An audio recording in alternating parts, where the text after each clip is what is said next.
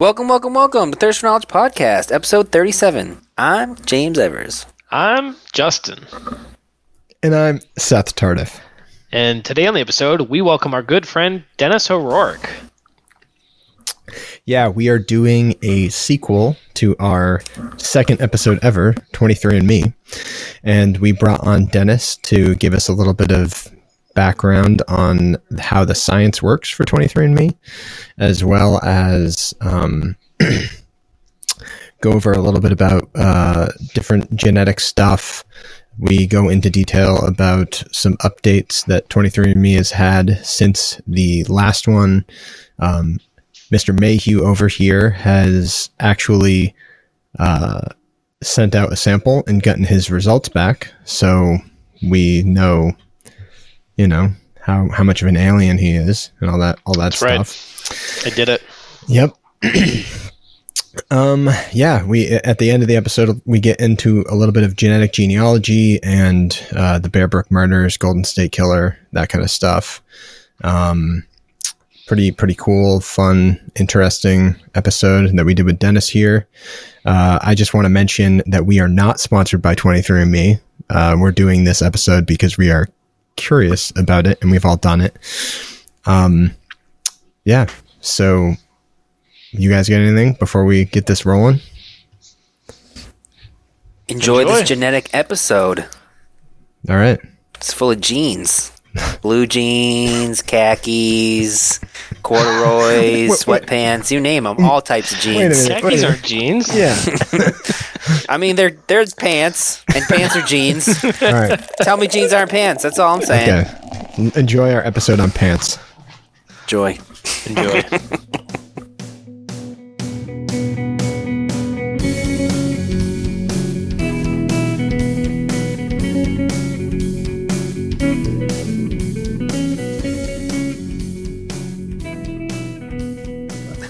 So you're usually in a lab? Yeah. Like full gowned up, fucking ready to go? Yeah. I mean, we don't deal with anything that dangerous or infectious. Like, we would never touch COVID-19 stuff, in my lab, it's just safety glasses and a lab coat is what's required. And then when you're doing stuff, we wear gloves, but to be in the lab, you don't even need gloves or whatever. So, but yeah, mostly hands-on in the lab. And then, damn. Yeah. So it's been a lot different, being home. It's just really weird for me. So you don't have a clean room or anything like that, or any area that's... We have, not really, no, not at our facility anyways. We don't have clean rooms or whatever. We have different rooms with some slightly different procedures, that might have their own lab coats that are inside the room. You just don't move them from there and stuff, but nothing clean room. We also aren't manufacturing anything there, so we don't need clean rooms for manufacturing or anything. It's all more early research that we do. So Dennis, let's get this going. So what do you do? Yeah, so I work at a biopharmaceutical company in Massachusetts. And so we make mostly cancer. You make therapy cancer? Drugs. Yep, we make cancer. No, cancer drugs, mostly. And my specific role is to try to develop biomarker tests for these drugs. So basically a biomarker is anything that might give an indication that a patient will respond better to the drug, or a way to test if they have that disease, test if the drug's working, stuff like that. So you can think one of the most basic biomarkers is if you have high blood pressure, it's a biomarker for heart disease, right? They're associated together. So that's kind of a very basic one that, you hear all about, and it's a very simple kind of test to see if you have high blood pressure, and it's often associated with heart disease, right? So we try to look for a biomarker. Specifically for me, it's a genetic biomarker. So something that's in your genes that would that you might be able to test for to say that you have a certain type of cancer, or that you'll respond better to a drug or something like that. So if I was an alcoholic, would my shaking hands be a biomarker of being an alcoholic? I mean, that would probably be a very poor biomarker, because there's other reasons you can have shaky hands, right? So, that's true. I mean, it could be, but it would be a very bad one. What's a biomarker for ass cancer? That I don't know. Would it be things like TNF alpha in your blood? Yeah, so it could be stuff like that. So is that generalized for most cancers, or is that like? There are biomarkers that are more general for cancers, but really, when you dig down, like each cancer type probably has specific biomarkers that would be better for that specific cancer, rather than a broad ranging one. So, if you listen to you see all the time on TV, right, commercials for different drugs now, mostly for breast cancer drugs. So if you listen, they will reel off a bunch of stuff pretty quick that's like approved for HR positive, HER2 negative, metastatic breast cancer. Those are all criteria that a patient would have to meet to get enrolled with that drug. And basically, there needs to be a way to test for that, right? So those are biomarkers. We try to create the tests to identify those biomarkers. So sometimes it's, you have to take a tissue biopsy of the patient and test that way, which isn't very pleasant, I guess. It's at least a minor surgery, sometimes even worse. Sometimes It's impossible to take a piece of the tumor, depending where it is. But lately, people are developing these tests based just off of like a blood sample. So you can take a blood sample, basically purify out DNA that's just naturally circulating in your body, and then test for like genetic biomarkers that would find that information out. So that's kind of where it's headed. Not quite there yet, but becoming more and more popular. So I saw some stuff about like if you had prostate cancer now, instead of getting a colonoscopy, they can just kind of like take a stool. You can almost do like a stool sample at home and test it yourself, and it'll tell you if you got prostate cancer. Or maybe. Yeah, so first prostate and colon is different, but colon. Yeah, but the colon there's the commercials. It goes in my butt, it's all the same, baby. There is that like take home, basically poop in a box thing, and then it gets shipped to a lab. And so I don't know the specifics of that, but you're right. Instead of having a colonoscopy, it can avoid in some cases having to have a colonoscopy. So it's a less invasive way of, testing for some of these things. So it looks for some sort of marker, that's associated with colon cancer. I don't know. It's weird. I don't know why you wouldn't want a colonoscopy if you're going to get one. Oh my God. Of course. So, man, you got 20 years until you're due for one, man. I don't know. I heard it's better to get it earlier than later. They said they're finding it more in younger people. We'll see. People with diets like yours. Yes. Yeah, exactly. Where every BM might be the last. Just go in and go down the street and ask the bum for a colonoscopy. A bum's gonna check my bum. Hey, you bum, check my bum. It's a new business plan for you. Bums checking bums. Yeah. So why we brought Dennis in today was because about a little over a year ago, our second episode of the podcast, we did an episode on 23andMe. And none of us really are experts or, even related to the field, of how 23andMe works. and the genetic testing and all that. And Dennis is our closest friend who knows a little bit about this stuff, and also sent us a really great email right after we recorded that episode, telling us a little bit about some of the science, as well as alerting us to this really cool other podcast called Bear Brook, which was doing some genetic genealogy. Well, they didn't do this, but they were reporting on these people that were using genetic genealogy to solve murders. And Bear Brook is actually in New Hampshire, really close to where we record the podcast. So that was pretty neat. And I would definitely suggest checking that podcast out. It's really well done.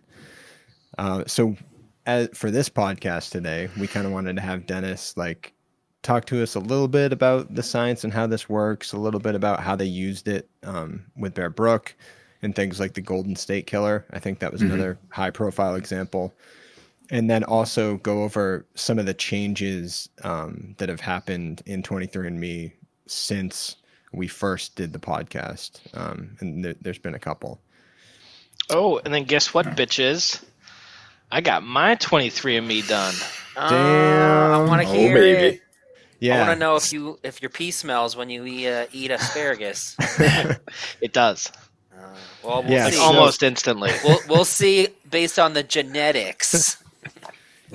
Yeah. So if you got this far into this podcast and didn't listen to part 1, definitely go do that.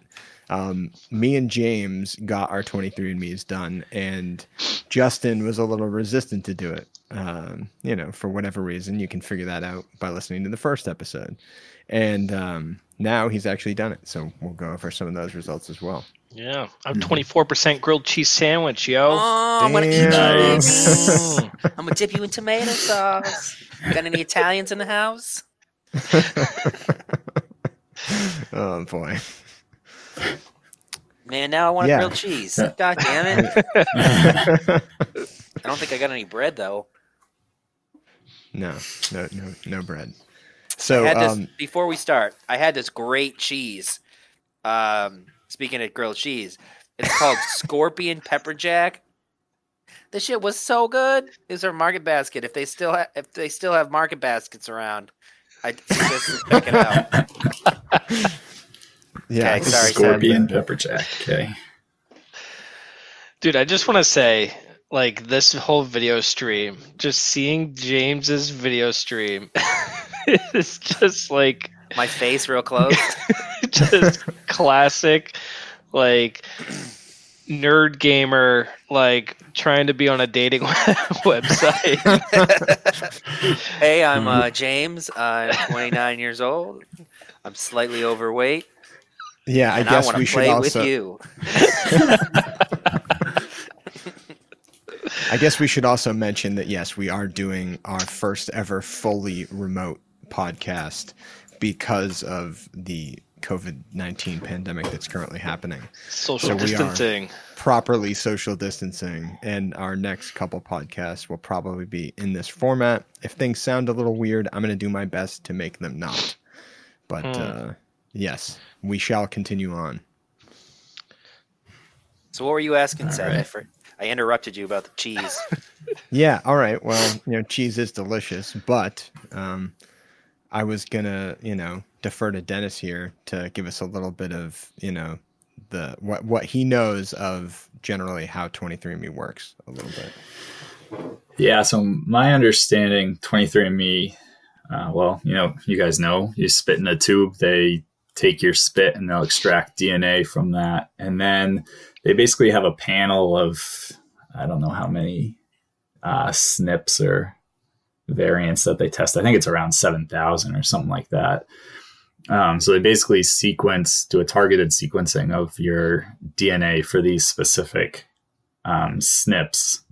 And then they can associate the data they get from that with some sort of background database they have to what these SNPs actually mean. So whether it's that your pee smells when you eat asparagus, or if it's that you're 25% French. And I mean, that's a little bit more of the genealogy side, but whether you have red hair or whatever they say that they can predict with the SNPs or variants. So, and I guess just so, everyone knows that SNP is a term for a single nucleotide polymorphism. And it's basically just a mutation somewhere in your gene that causes some sort of change. And if I say variant, it's pretty much the same thing, but let me make sure I get this right. A variant just means that it's found in the population like greater than 1%, I believe. So 1% of the population has it at least. So they're pretty much interchangeable for, the purpose of this. And they're just mutations, or can be a deletion or something like that in your gene that just changes how that gene is expressed. And that's what causes is the cause of the a majority of, the differences you see in people, because, human beings are something like 99.5 or 99.95. I forget the actual number, like percent the same by DNA. So it's these SNPs that really account for the changes that you see, or the differences you see in everybody. That's pretty We're cool. that I didn't close. even realize that. Yeah. Yeah, it's something. Well, I should have got the actual numbers here of what how many. I don't know. It's something. I think I saw something that there's like 500,000 of these SNPs that have been recorded. So you can imagine 500,000. There's obviously a whole bunch of different things that can happen at each one of these locations or whatever to make the variation. So while percentage wise, you're very, very close to everybody, it's still an enormous, number of, DNA bases in the genome to allow for the differences. And is this still growing? Like, as we're sort of delving deeper and deeper into the genetic level, are we going to be able to find more SNPs and variants along the different? I would say so. I'd say they're probably not all discovered yet, or they might be discovered, but we have no idea what they actually do, what they right. Are associated with. And so I'm sure that we don't, I know that we don't know everything. I'm not sure, if everything has been discovered, because now it's fairly cheap to sequence the whole genome, more expensive than what like 23andMe does, because they're just looking at these short SNP regions. So they don't actually sequence the entire genome. It's just what they're looking for, right? But even if you wanted to sequence the entire genome, it's fairly cheap now. So there's large databases available online that are used, by companies, by research, whatever. Now, are these only have a relation to do with like genes that are actually been activated, or are you able to also look into genes that are not activated, that are suppressed, and find polymorphisms and like variants within genes that are not expressed? Yeah. So I think I know what you're saying. And yes, I think you get you're like, able does a gene have to be expressed in order to be able to identify the variants and the polymorphisms? to be able to identify them? No. So you would imagine, from your saliva, you're mostly getting DNA, excreted from salivary glands that's kind of shedding off of like the walls of your mouth or whatever from the cells there. So a gene that's expressed, in the iris of your eye isn't going to be active there, but I'm sure that they give some data on stuff like that, So it doesn't matter if it's expressed or not in that. It's still there. So every cell is going to have the same DNA. It's going to have all of the genes, whether they're expressed or not is irrelevant for looking. Just looking for these SNPs overall. Yeah. Okay. Right. All right. This is taking me back to the one or two classes I had on genetics back in college. Mm-hmm. Yeah. Every different cell is going to encompass the whole genome. It's just whatever the function of that cell is going to express very specific types of genes. It's going to activate it's going to activate certain genes in order to sort of do that particular function. Right. So the saliva in your mouth and your cheek is going to have the same genetics and the same things that you would have, right, that would, I don't know, help fucking build enzymes into your fucking stomach or something. But it wouldn't necessarily be activated. Exactly. Yep. Because that's not the function of those cells. I have a question.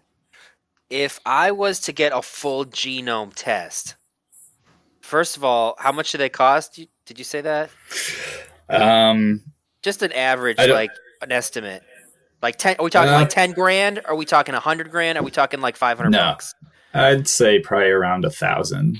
$1,000. The cost really comes into it. Probably around 1,000. I'd say, to keep it simple. If I was to get one of these full tests done, what kind of stuff will I be seeing besides the 23andMe stuff? Would they be saying like, "Oh, you're definitely going to have ass cancer at 30," or like, "No, you're going to die of alcoholism"? No, like, can they predict my future? No. So mostly, I don't know, because I don't know if there are services like 23andMe that will sequence your whole genome and then give you information that can be,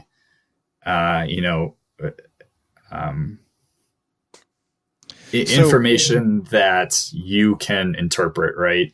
Because basically when you sequence everything, it just gives you this long list of what your DNA sequence is. And you need to have some sort of database for it to match against, and be able to kind of say, that you have these variants. So there might be a service out there, but I don't know of it.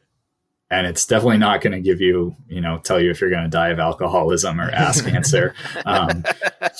So yeah, I think the info that 23andMe gives us, they probably give a good amount, and you're not going to get a lot more.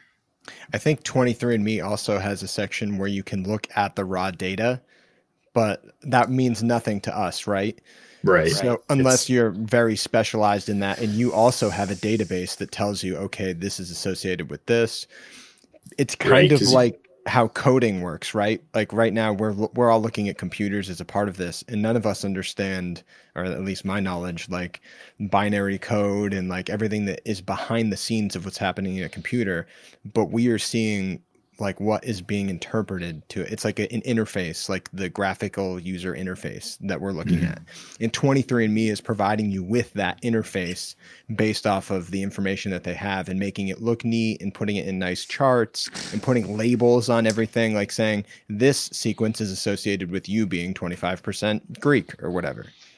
Right. Yeah. I don't know if there's a whole genome, service that does it like that. So I think 23andMe really probably does a good job overall with getting that info to you in a user-friendly format, because otherwise it's a string of A, T, C's, and G's, which are the 4 nucleotide bases in your DNA. And then you're just, whatever, you have this extremely long sequence of 4 letters and you don't know what to do with them anyways. That's crazy, man. Yeah. So it's just like 4 letters, and they're just like a code. It's a codex, right? Or a code thing. Yeah, pretty much. I mean, and you can like just read that. I can't. I have no idea. No. You're just like reading, like, oh shit! Turn the page, it doesn't look good here. Nope. It's like reading the Matrix. Yeah. No, exactly. A very smart computer with a lot of power is really needed to figure that out. They've figured out there's very basic things you can look for because, right, 3 bases in a row will signal for a certain amino acid to be generated. So we know what those are. So, but it's way too time consuming and boring that anyone would want to actually read through a long sequence and try to figure out what's going on, when you can plug it into a computer, walk away, and it will tell you a lot more info, a lot more accurately, a lot faster. So yeah, it's all done with pretty smart computers and a lot of processing power. Man. Yeah, so essentially like what 23andMe is doing is testing as many people as possible and taking the information and kind of verifying what they've found, right? Like they say, okay, here's the SNP that's associated with brown eyes, whatever. And then we tested X amount of people and they all said that they also had brown eyes and we thought it was. So and then they're applying this across all their SNPs and variants and everything. And as they collect more data, it's narrowing down and making these things more accurate, basically, right? That they can more accurately predict what they think it should be.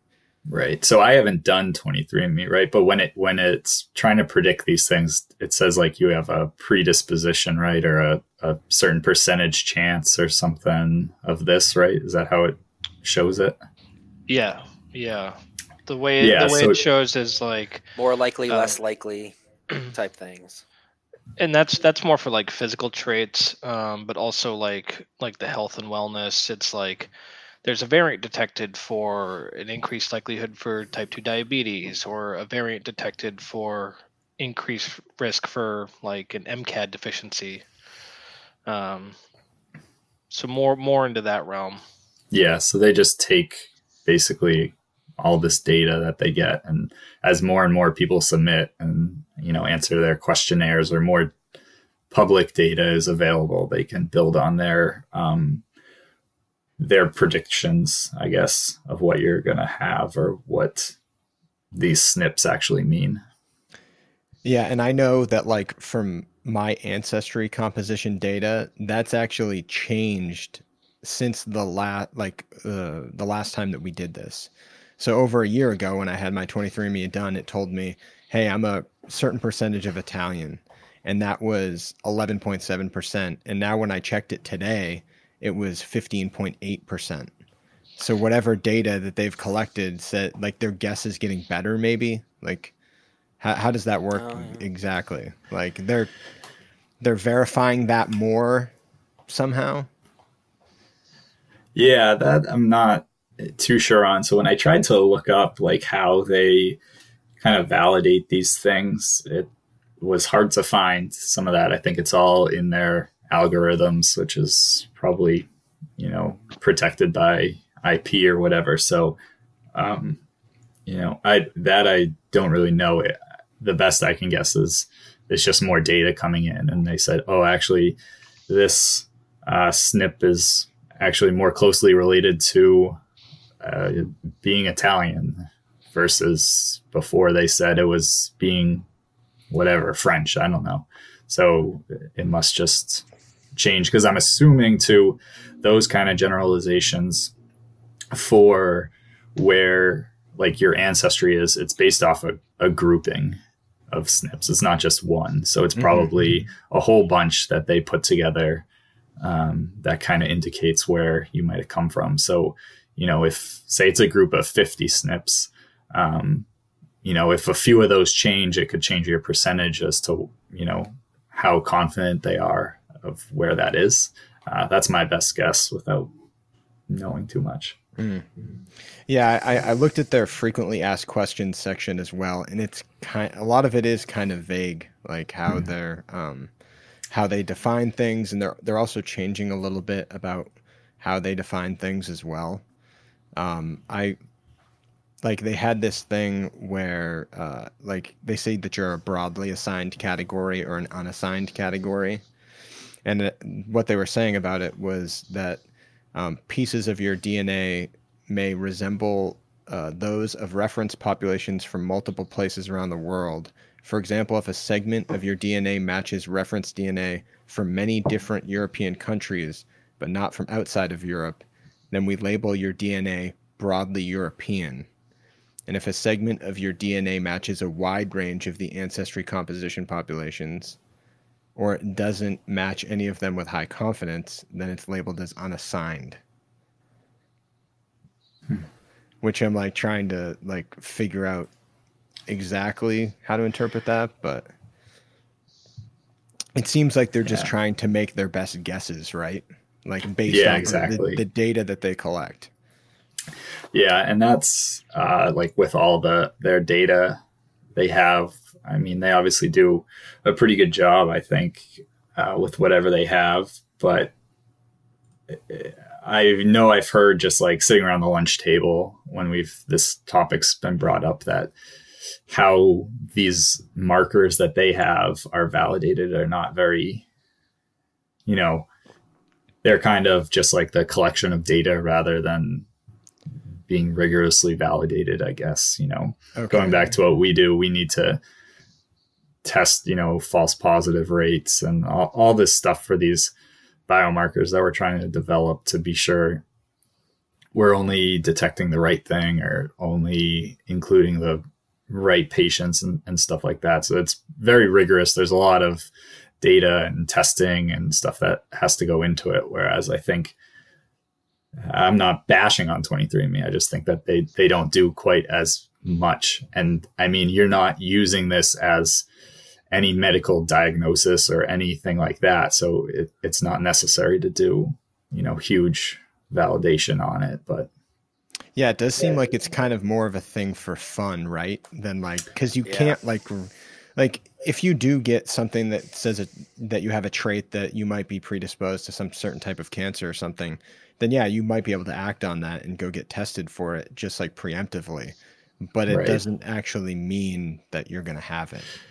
Yeah. And I mean, I hope that maybe they say somewhere in the health thing that, if you do test positive for these, this is not a diagnosis or anything like that.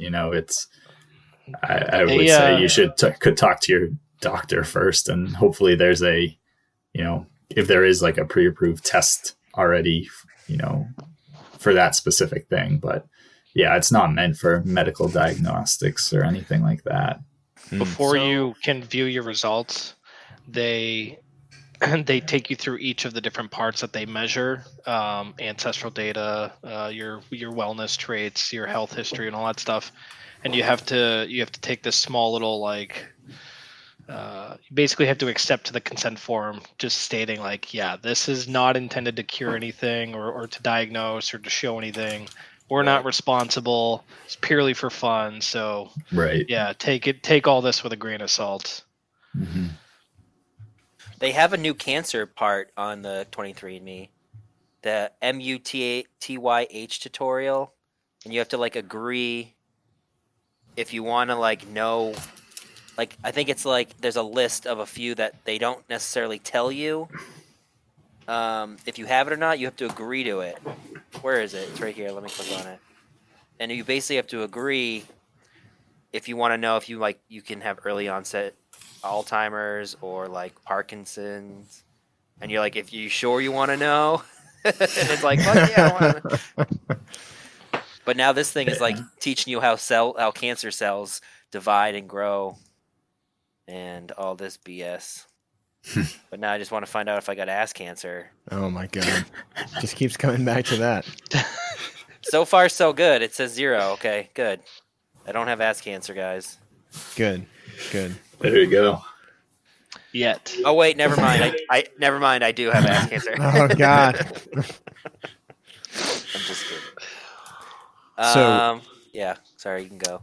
I know also that so we talked a little bit about how the ancestry thing was changing for me. I also noticed that they've added new things to their health and wellness traits section, because I had all that information from before, obviously, and then I compared it to what it showed today.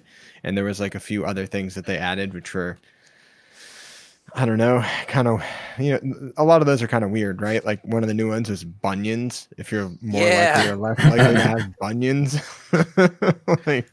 And another one I thought was really interesting was ice cream preference. I saw that.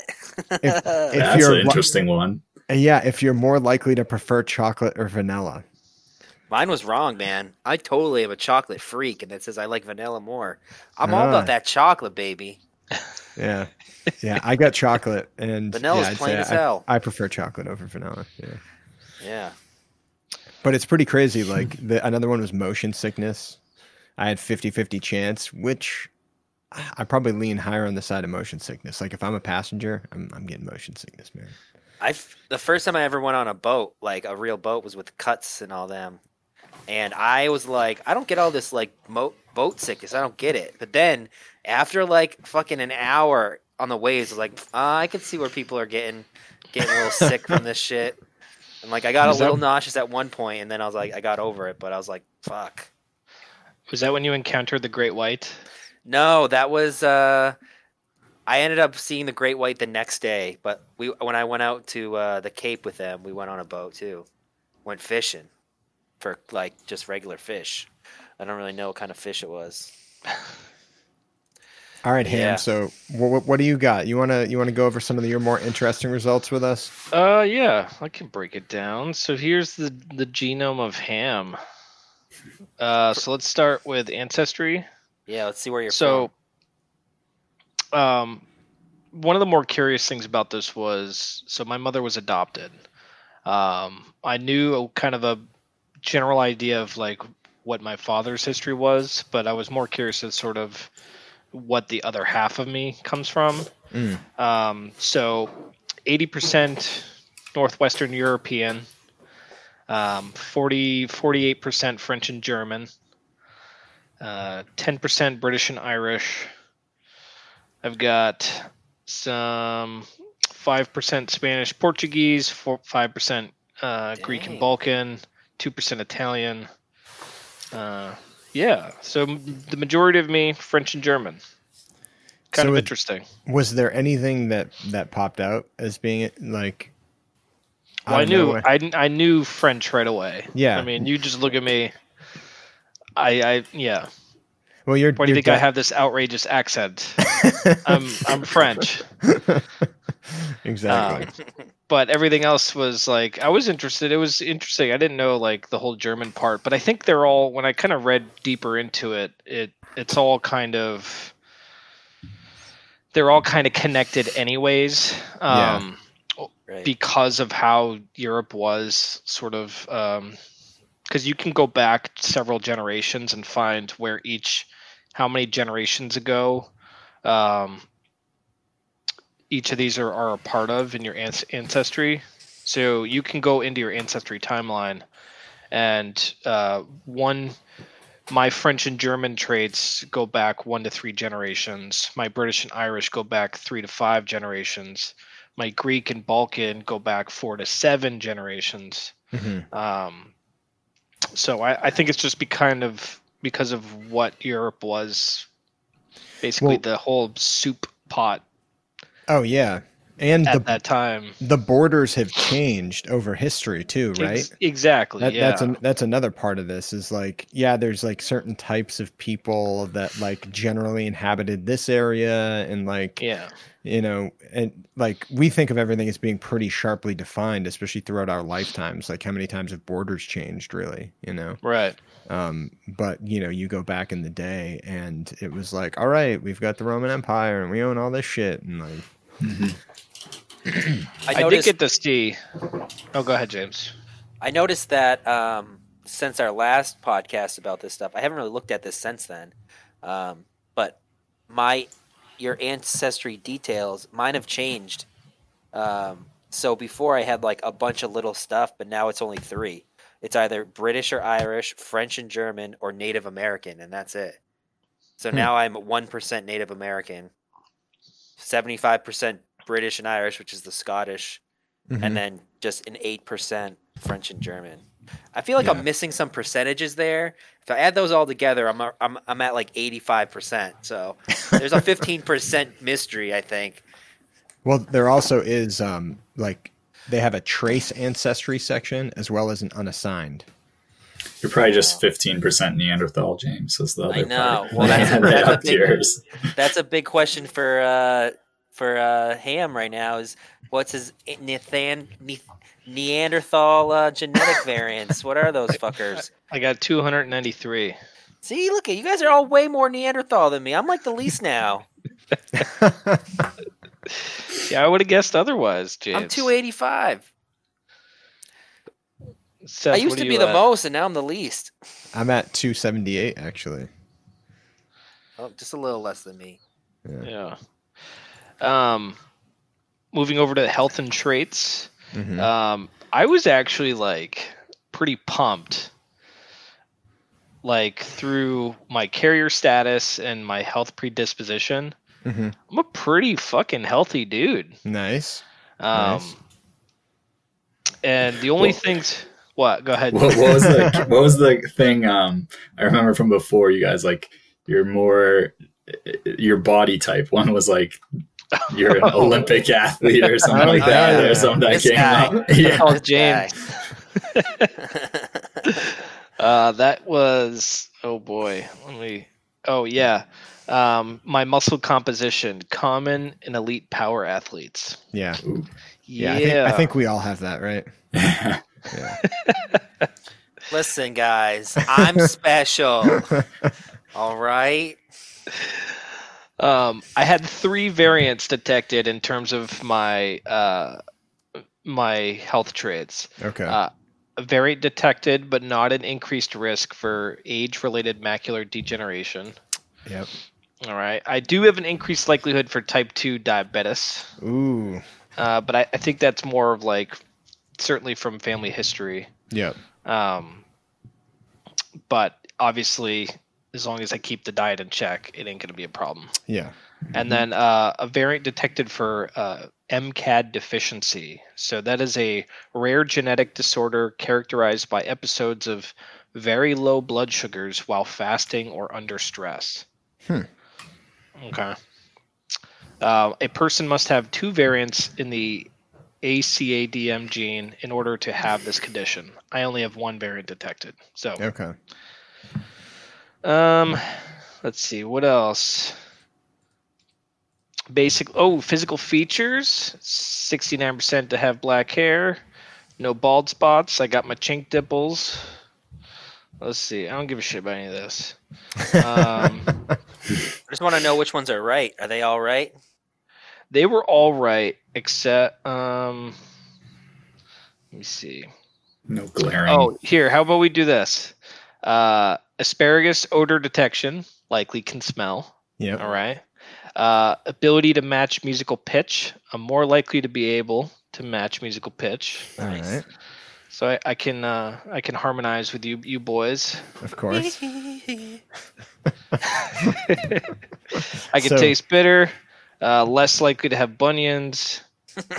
Cilantro taste aversion. Fucking slightly higher odds of disliking cilantro. Yeah. 100%. Yeah. You hate that You shit. hate that shit? That You shit That's tastes. still one of the weirdest things to me that like some people don't. What does it taste like? In which Goodness, I don't aspect? know. It tastes like fresh, Fresh. man. Yeah. Nobody. Yeah, that's the only thing people say. It just tastes like fresh. What the fuck does that mean? You eating It dryer ta- sheets? Just tastes like fucking. Doesn't Fuck. well, like, you think it tastes like soap, right? Do you have that? Yeah, it yeah, tastes oh yeah. soapy? It's so gross. It just brings like a natural, like a vegetable flavor, like a grass. What a grass would taste like, probably. I see. But it's Yeah, more, like if you put it, more I love putting aromatic. it on an omelet. Yeah, Mm. it gives you like a vegetable, like cut grass, but not cut grass. It's more like, I don't know, more pleasant than that. So you all appreciate cilantro. Fuck yeah. I do, yeah. Yeah. And your I- 23andMe data suggests that you don't have an aversion? no, mine says that I have higher odds of disliking cilantro. Yeah, But mine I'm- does too. But I like it. Yeah. Weird. It says slightly higher odds of disliking cilantro. I fucking love cilantro. It's But just- maybe that's because we like the way Ah. soap tastes. yeah, I be. used to swear a lot. My mom used to put that bar in my mouth, and I used to eat Brings it. you back She's to your Don't fucking childhood." swallow it, and I just swallowed the whole fucking bar. She's like, Jesus, you just shit bubbles. You know what I'm saying? It's a good way to clean the toilet. Clean your colon. Irish Spring. Yeah, clean all the cancers out. It's weird that they have like they try to map like less likely than average to be afraid of heights or less likely to have a fear of public speaking. Is this Right. all Like- based? This is all going to be based off of like their surveys somehow or something? It has to be. I mean, there has to be some, if you get these genetic profiles from everyone, it means nothing unless you have a certain set of them that you have these kind of questionnaire data to back it up. Yeah. So, I mean, I don't know if when they were starting up, when they were collecting, a lot at the beginning, they did these, because it doesn't sound like they do like quite an extensive questionnaire now, like that you guys had to do or anything. So, but there needs to be some data that they have both, the genetic sequence, and then someone says, yeah, I'm afraid of heights, or no, I'm not afraid of heights, So it's got to be like, all right, all these people said they're afraid of heights and they all share this one trait. So it's a good chance that that's the trait associated with. Yeah, I think I think the algorithm probably says that, what that algorithm actually does, I have no idea. So, but It's weird that would be like a gene deep related response versus like just more of a psychological learned behavior type thing. Unless, yeah, that I don't whole- know. I mean, that There's- whole argument of like genes having memories and you can kind of learn from them based off of like evolution and, Yeah, I think there's some side to that, but then there's always like the environmental side to everything, because not Exactly. everything's determined by your genes. There's the environmental impact. So who knows? Like, I mean, for the afraid of heights thing, could be something when you were little you fell off a slide and now you don't like heights. I don't know, and that has nothing to do with your genes. It's just an unfortunate accident, that happened. So you don't know. There might be something that's associated in the genes, because definitely you think of like just in terms of like survival, that certain traits are passed down, that these people survived because they could adapt this way or whatever, and so those are passed down in your genes. So certain things could be, but I see. I don't know. Going this deep with some of these, obviously, what kind of ice cream you want is not something that's passed down in your genes. It's 50-50 on my end. it could just be a weird, it's just some weird, I don't know, association, I guess. So it's kind of it could like go to your taste bud, with your taste bud. I don't know. That's the best guess I could have. I don't know. So like some people could have some kind of marker in their genes that predisposes them to getting cancer, whereas others, it could have been from an environmental factor, like if they worked Exactly. near radiation or something like that. Yeah. So like one of the big ones that we know genetically is like the BRCA genes in breast cancer. So those can be passed down. It's very likely if you have a family member who has a certain BRCA mutation, then you might have it, and it's strongly associated with breast cancer. So we know that is passed down generation to generation, and there's tests for that you can get tested for. And like you said, Seth just said, there's also environmental impacts. Obviously, if you work at if you worked with plutonium or something, without the right, or uranium, whatever, without the right equipment, Might turn to a superhero.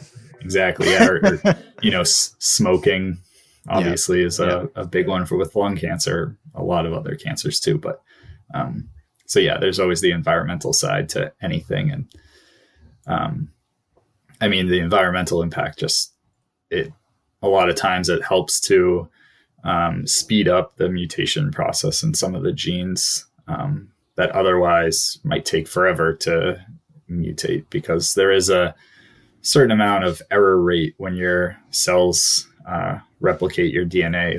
There are some errors that are incorporated. So sometimes just spontaneously an error can cause something to go majorly wrong. A lot of times an error does absolutely nothing, but sometimes it can cause, to cause cancer or to some weird growth or, any number of things that could not be good. But yikes.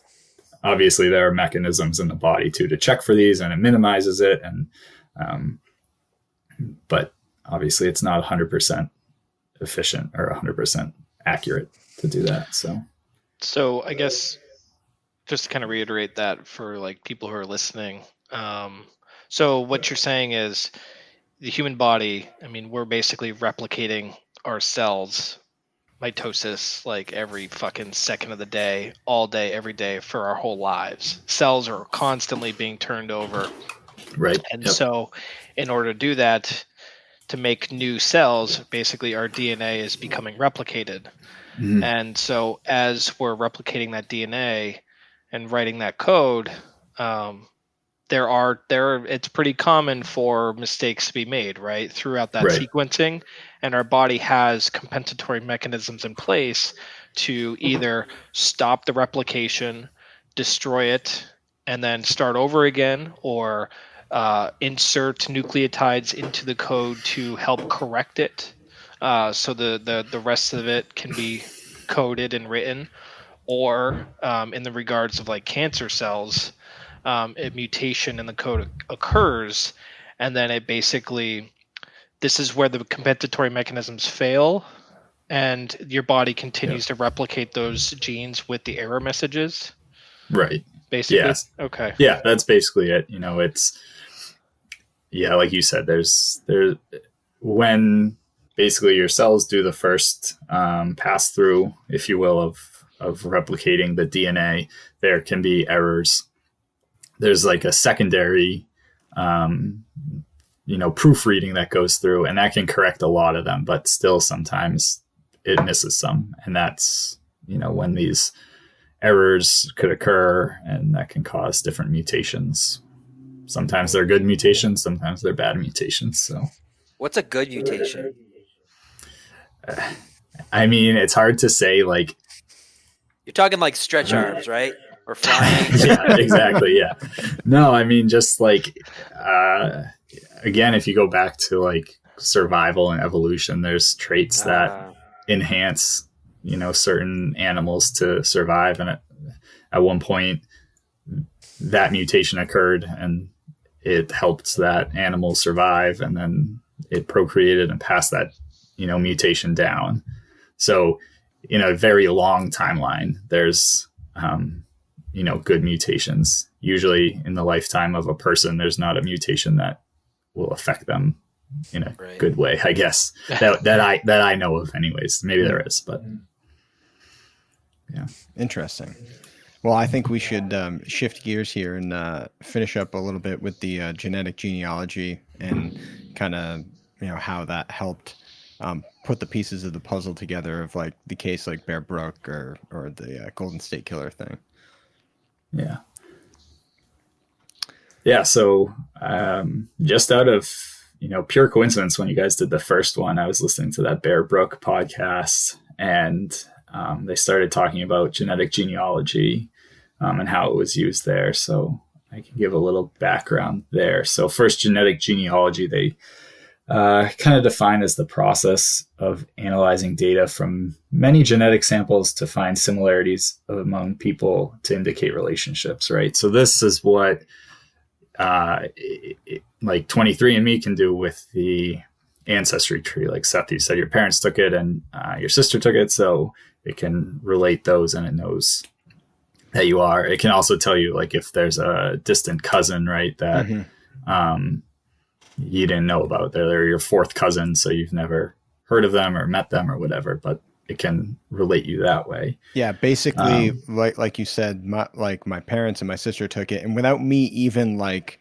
saying, "Hey, these are my parents," they'll send me a thing that was like, "Oh, these people are most likely your parents, and this is most likely your sister."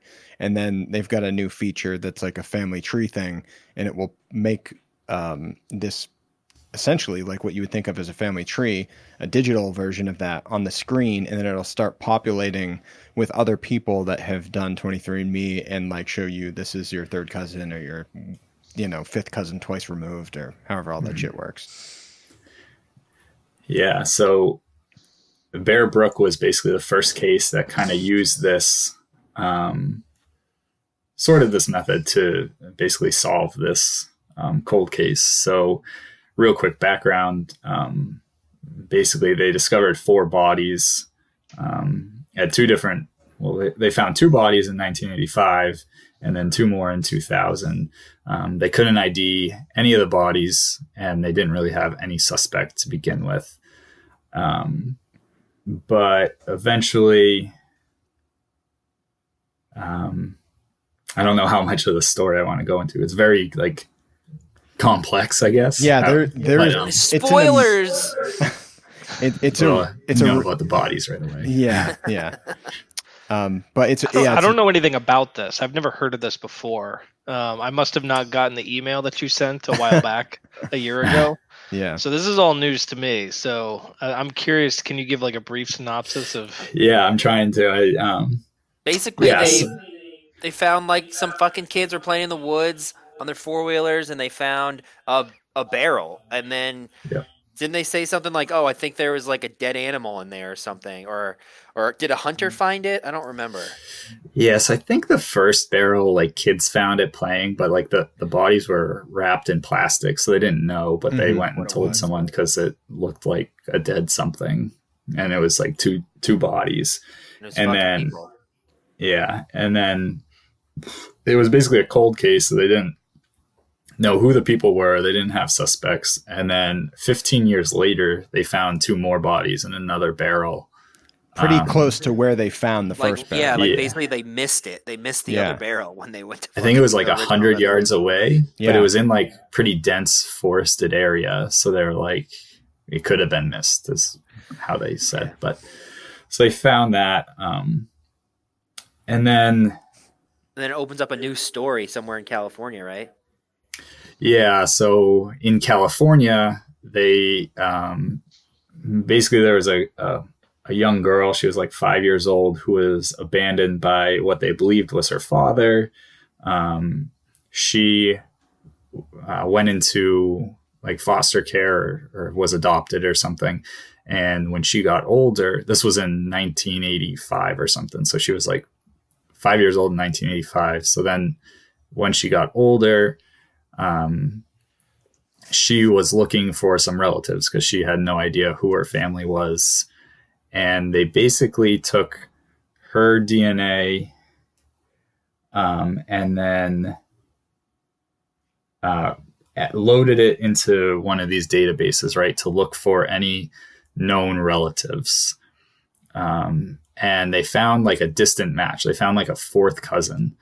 And they were able to like slowly recreate this whole tree of who her family was. And through like using online, but also just like regular genealogy, they created this family tree, and then found out who her mother was, I believe. And then it matched the person in the barrel, or no? No, so her mother wasn't. See, it's weird how this relates, because the man who like abandoned her eventually got arrested and convicted of killing his wife, who is different. Yeah, it's a different person. It's a very so it's weird. Crazy. It's a very lot of weird cliffhangers and shit. It's very weird how they come together, but I'll just say that the Bear Brook podcast does a good job. But this guy who abandoned her, they found out he got arrested, so they had his DNA. They tested it. He was not her actual father. Not the father. Right. And so then they basically were tracing all of this guy's movements then to try to help find this now lady's mother. They put his DNA into a database, and it connected with one of the young girls who they found in the barrel. So one of the girls who was murdered was his daughter. Yikes. And I don't think I'm doing a very good job here of saying it, because now once I try to explain it, it seems a lot more harder. But basically, You're doing great, Dennis. Sorry. Yeah, basically or once they got his DNA and it matched one of the people in the barrel, they were able to connect him to the area at that time, to the other people in the barrel, and identify him as a suspect. Unfortunately, he died in prison before they got all of this, so they don't know for sure, but it's a pretty strong link there. But it was the first time that they kind of used this genetic genealogy, going through family trees. They called a bunch of family members and stuff to, say ask if there's anyone in your family that hasn't been seen for a while, and to fill in these blank family trees and stuff. And it's pretty crazy too,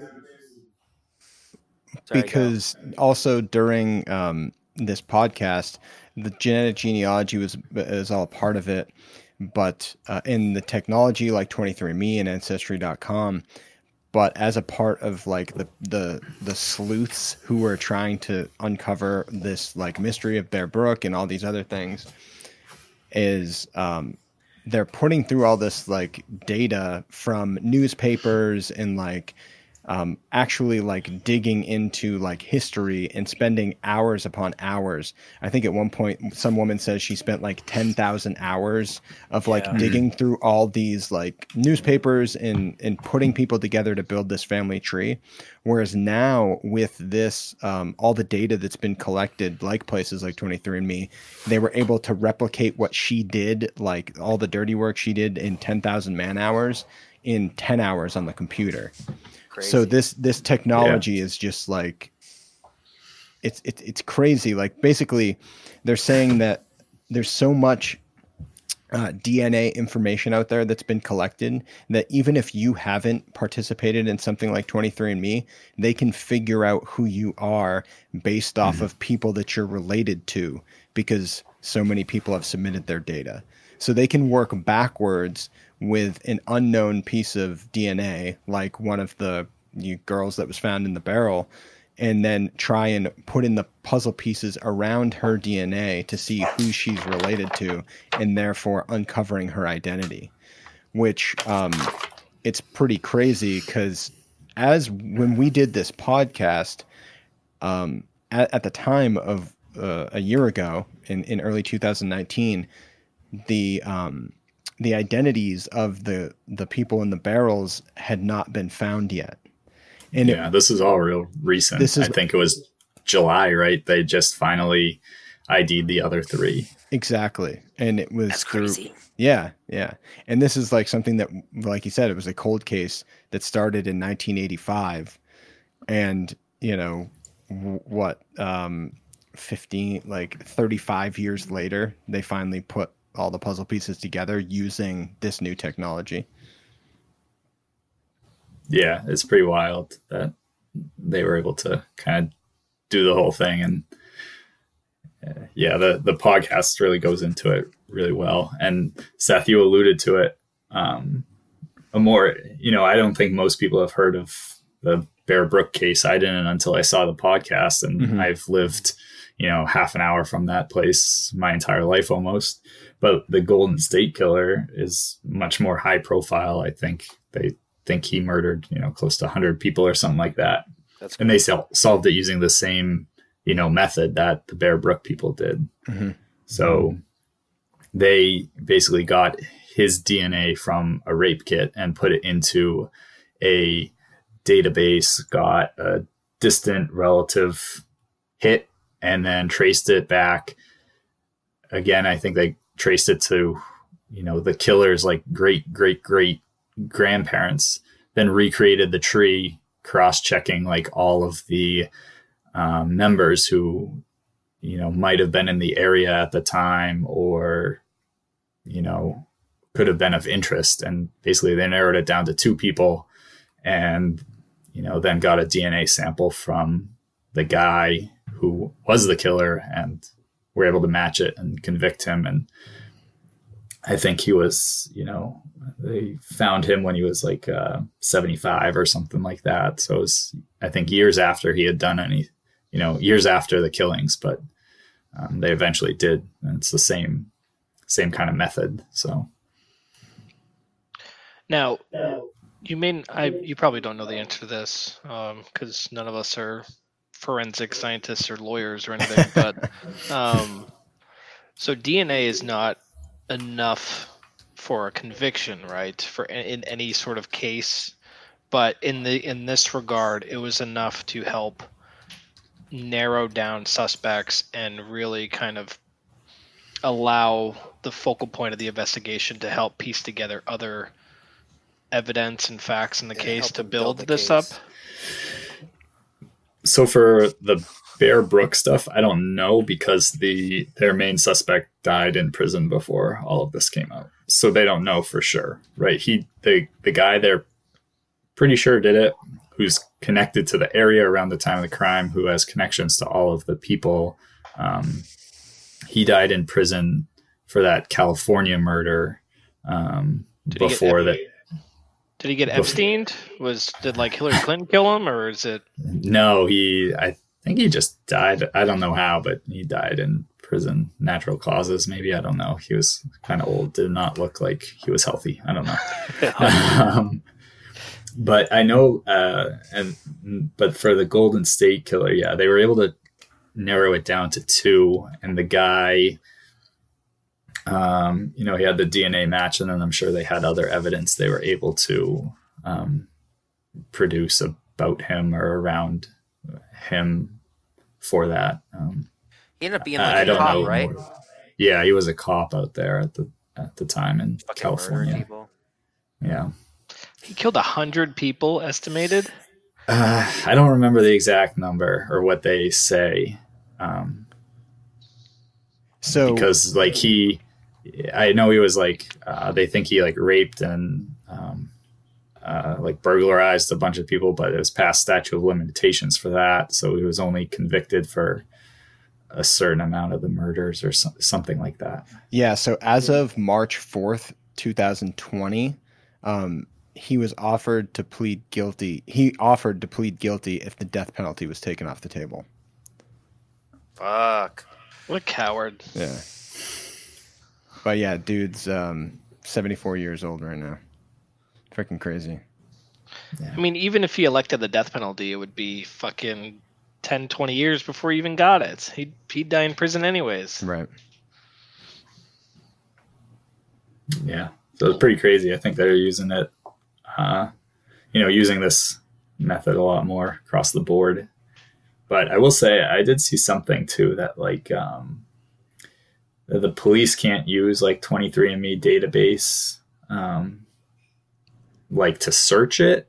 So if there's like a person actively helping the investigation to like give DNA into there, they could use results from that, but they can't like actively search it, I think, to match DNA. But there are other like public databases that they can use that are similar, but there's like different restrictions, or you need to voluntarily upload your data to it or something. So right, there are some like that. Yeah, there are some legal like guidelines there. So, but it's one of those things where I think the law hasn't caught up to the technology quite as much. It's starting to, but yeah, I feel like it's only going to be a matter of time before like pretty much everybody's DNA is just mapped, Yeah, like, definitely. So you're saying that the police can't get a warrant to have access to the 23andMe database? Yeah, but they can on some investigation. There are other companies or databases that exist that the police can, and they go over that a little bit in the Bear Brook thing too. But I think, like Dennis was saying, it's you have to voluntarily upload your information. Like I could take my raw data from my 23andMe results and upload it to this database, I think. Right. So I think the database, it's like called GED Match or something, the one that they use at least in Bear Brook. Mhm. And like that's marketed so that you could take data from 23andMe, and if your friend or your sibling used Ancestry, DNA kit or something, you can upload the two and then compare them. Mhm. So that's kind of how those work. But like I know that specific one says that once you upload it, like your profile can be used by like the police or something. So I think everything's there. So if you knew information about a person or something, you could go on there and see if they had a genetic profile and get their DNA or something like that. I don't know the actual, specifics around the legal part of it all. So, but like the police can't go on 23andMe and search, Seth Tardif and find out your DNA sequence to link you to that murder that happened last year. Yeah. So. Yeah, exactly. Now, Dennis, there is a such thing as a semen database, right? That I do not know. Because Yeah, there's semen everywhere. Yeah. Get all I don't know sorts what- of different types. Oh god. It's just James's private collection. This is a good one. Good year. 2012 right here. Oh Jesus. There's a lot of salt that year. You know what I'm saying? Oh god. Not enough rain. I've got my semen in a bank somewhere. I've got it stored Saving it? away. Just in Oh case. yeah. Saving Yeah. it for a rainy day. Oh yeah. If you want to do like a bioterrorist assault on someone on the bus. Ha! It's Pretty ridiculous. terrible. All right, cool. Well, anybody have any final thoughts or Oh man, do I have any final thoughts? Oh god. James, you always have a good question at the end there. Yeah. Well, I mean, is there any way that you could, maybe not you, well, if I could, can you just test, you can test meat and to say like, oh, how much human meat is in this meat, how much cow meat is in this meat? What? Like if I What? put, Are you? Oh, wait a minute. Wait. Okay. Let me try and Are you? let me translate here. Let me translate. well, ground beef is ground beef's ground beef. You don't know what it is. If it's red, it's red. I've heard a lot of rumors that they put sand in Taco Bell's meat. Here. Hold I've on. heard, Are you trying to test meat that you're eating? Or are you trying to test like what your meat is made out of based off of the types of meat that you've eaten? no, the first one. Okay. So you want to test like Taco Bell meat? So I've and eaten a make lot sure of that it's cow. Does that actually make beef. me partly cow? That's what I thought you were asking at first. I Yeah. was going to say, no, we can't do that. The Yeah, meat there's, that you have consumed.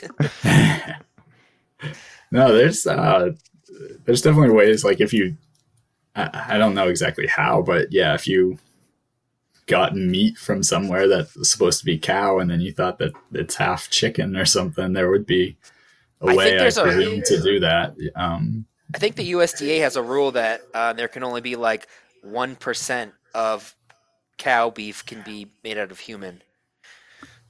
What? And I don't even know why What? that the statistics is in there. That's a little sketchy if you ask me, but Taco Bell is Taco Bell. It's delicious. Yeah.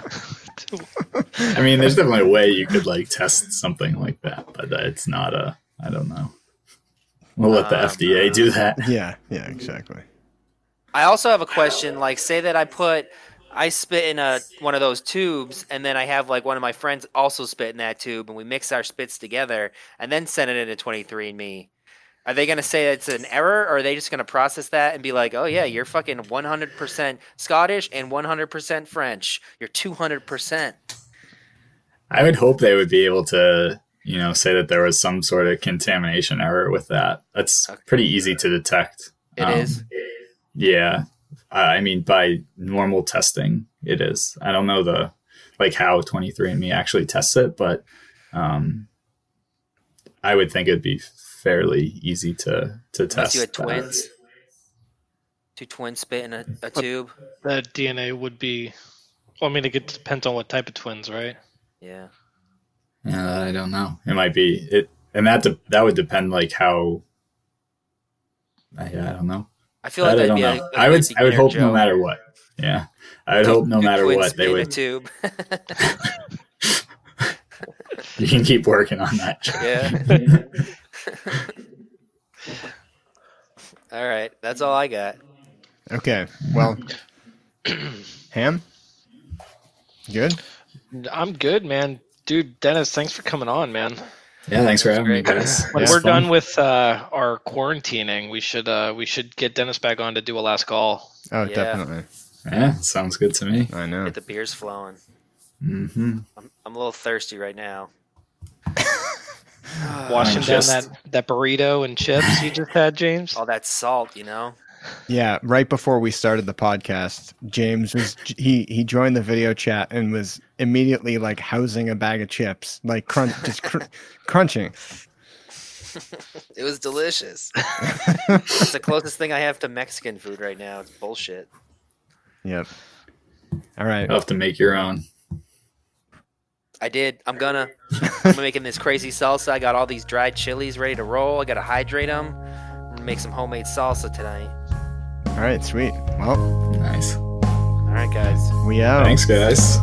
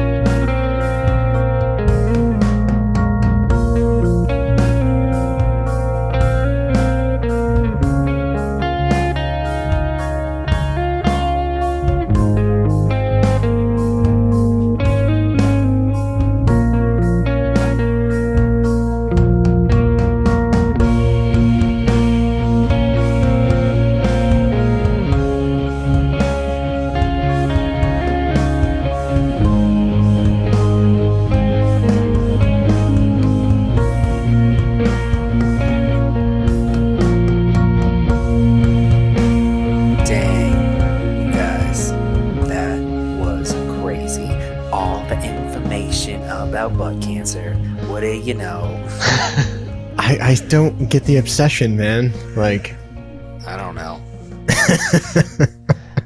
Well, now that you guys know everything about me,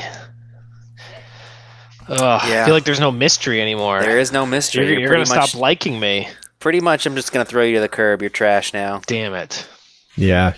There's nothing. It was a Stay fun tuned ride. to see if Justin is still on the podcast next time. All right, guys. I've actually got a little bit of QC on this one. Quality control. Alrighty. I imagine people much smarter than us could do much more in-depth QC of this episode in particular, because there is a lot of science and things that we discuss. But when I listened back to it, there's a few things that stuck out to me, and here they are. So, first of all, this has nothing to do with the science, but in the episode, I did mention that this was our first fully remote podcast, which if you are listening to our episodes in sequential order, you might be like, hey, wasn't last episode your first remote one? That was because these were recorded a little bit out of order. And that's it for any super fans, if you exist. Moving on now. Also in the episode, we were talking about SNPs, or single nucleotide polymorphisms, and how many of them have been recorded. And I did a little digging and found that more than 335 million SNPs have been found across humans from multiple populations. A typical genome differs from the reference human genome at 4 to 5 million sites. So that's that. And moving on, we were wondering how much it costs to sequence the full genome of a human person.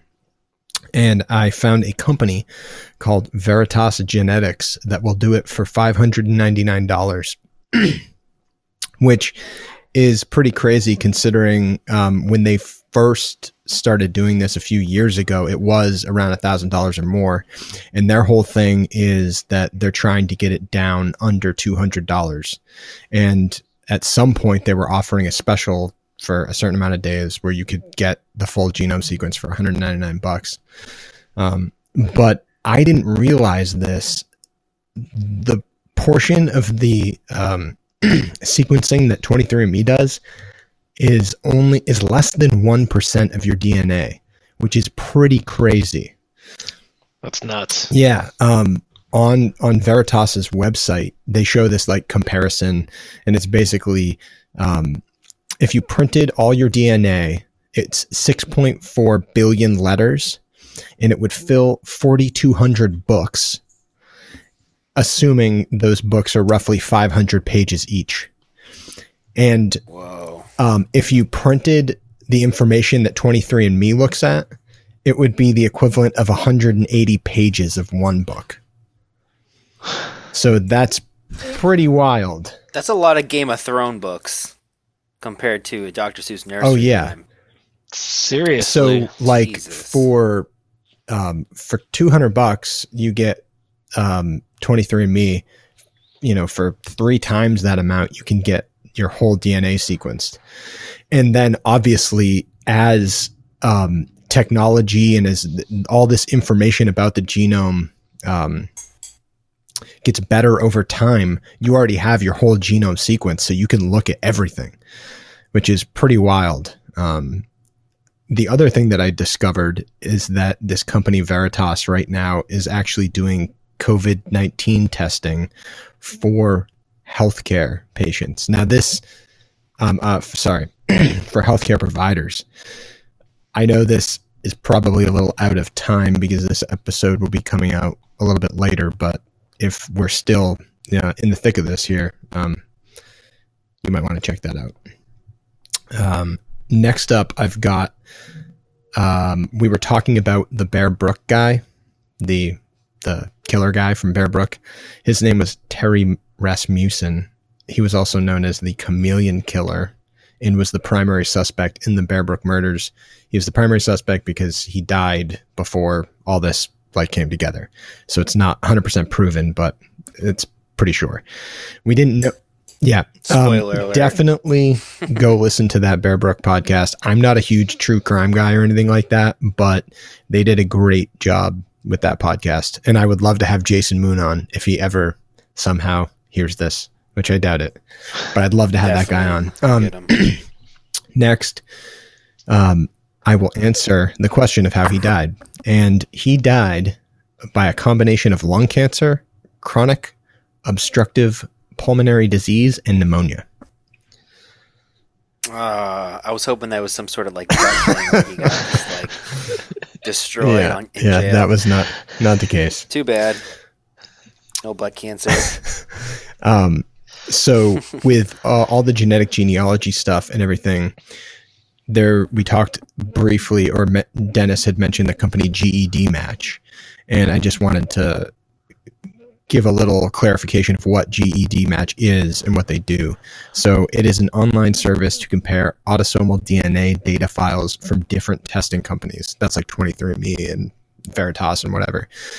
So the website gained significant media coverage in April of 2018 after it was used by law enforcement to identify a suspect in the Golden State Killer case in California.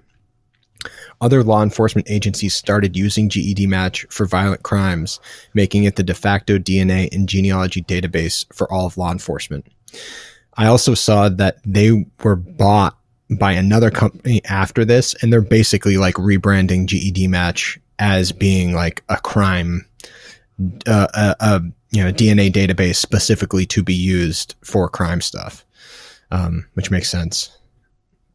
Lastly, James had briefly mentioned something about the percentage of beef that's allowed to be human, and I didn't think that was right. From what I could find regarding the ground beef laws, by law, ground beef may not contain any added water, fillers, or binders. I would imagine that So fillers no human, right? include humans. Yes.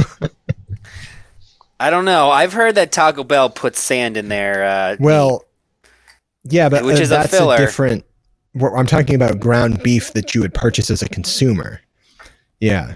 Okay. So in fast food, we could get some human, like 1%. I don't believe so. Maybe like I'm 10 pretty to sure 15% Taco human. Bell's ground beef is pure and good. It's true. Exactly. And spiced perfectly. But that is all I have on the QC here. Justin? Okay, so to satisfy James's curiosity and exploration of butt cancer, I decided to answer the question of what are some specific biomarkers for anal cancer. So the 3 specific biomarker types are EGFR, or epidermal growth factor receptor. This is a transmembrane protein that is a receptor for members of the epidermal growth factor family. Okay, so mutations within the EGFR lead to an overexpression in which it's constantly activated, so it produces uncontrolled cell division. Okay, so no surprise there when it comes to cancer. The second biomarker is the KRAS gene, which provides instructions for making a protein called KRAS. So what this protein does is that it relays signals from outside of the cell to the cell's nucleus. And what these signals do is they instruct the cell to proliferate and differentiate, or it basically allows it to mature and take on very specialized functions. Okay, so KRAS mutations is it's predictive of a very poor response to certain therapy treatments for colorectal cancer. Lastly, we have UDP, glucuronidinosyl transferase 1,1. This is an enzyme for a pathway that transforms small lipophilic molecules such as steroids, bilirubin, hormones, and drugs into water-soluble metabolites where they can be excreted. Mutations in this particular type of gene can cause serious problems for bilirubin metabolism and causing a bunch of syndromes and mutations and just a bunch of mess. So those were the 3 biomarkers for ass cancer that I was able to find. So there you go, James. Nice. Something to pay attention to. And I just want to fill in that real quick of just some signs that you may have butt cancer. Rectal bleeding, rectal itching, pain or feeling full in the area, in the anal area. We're talking about abnormal discharge from your anus, or narrowing of stool, or other changes in bowel movements. Now, this is going to be, if you have one of these factors, it's probably going to be an 89 to 99% chance of having butt cancer. That's not true. So you're probably definitely should just give up now. And that's James, all I have. James, how many of those symptoms do you have at any one given all time? 6. And I think I only mentioned 5. I definitely have all of those. Yeah, you need to get checked out, James. All the time, too. Well, Yeah, I think so, too. big thanks again to Dennis for helping out with this episode. He did a great job. Yeah, you guys, don't forget to rate, review, and subscribe. Thanks for all the subscribers. Don't forget to comment on any of our podcast website providers, and follow us on Instagram, like us on Facebook, and tweet us on Twitter. Our Twitter handle is TFK Pod. Our Instagram is TFK Pod, and just check us out, TFK Podcast on Facebook. Thanks guys.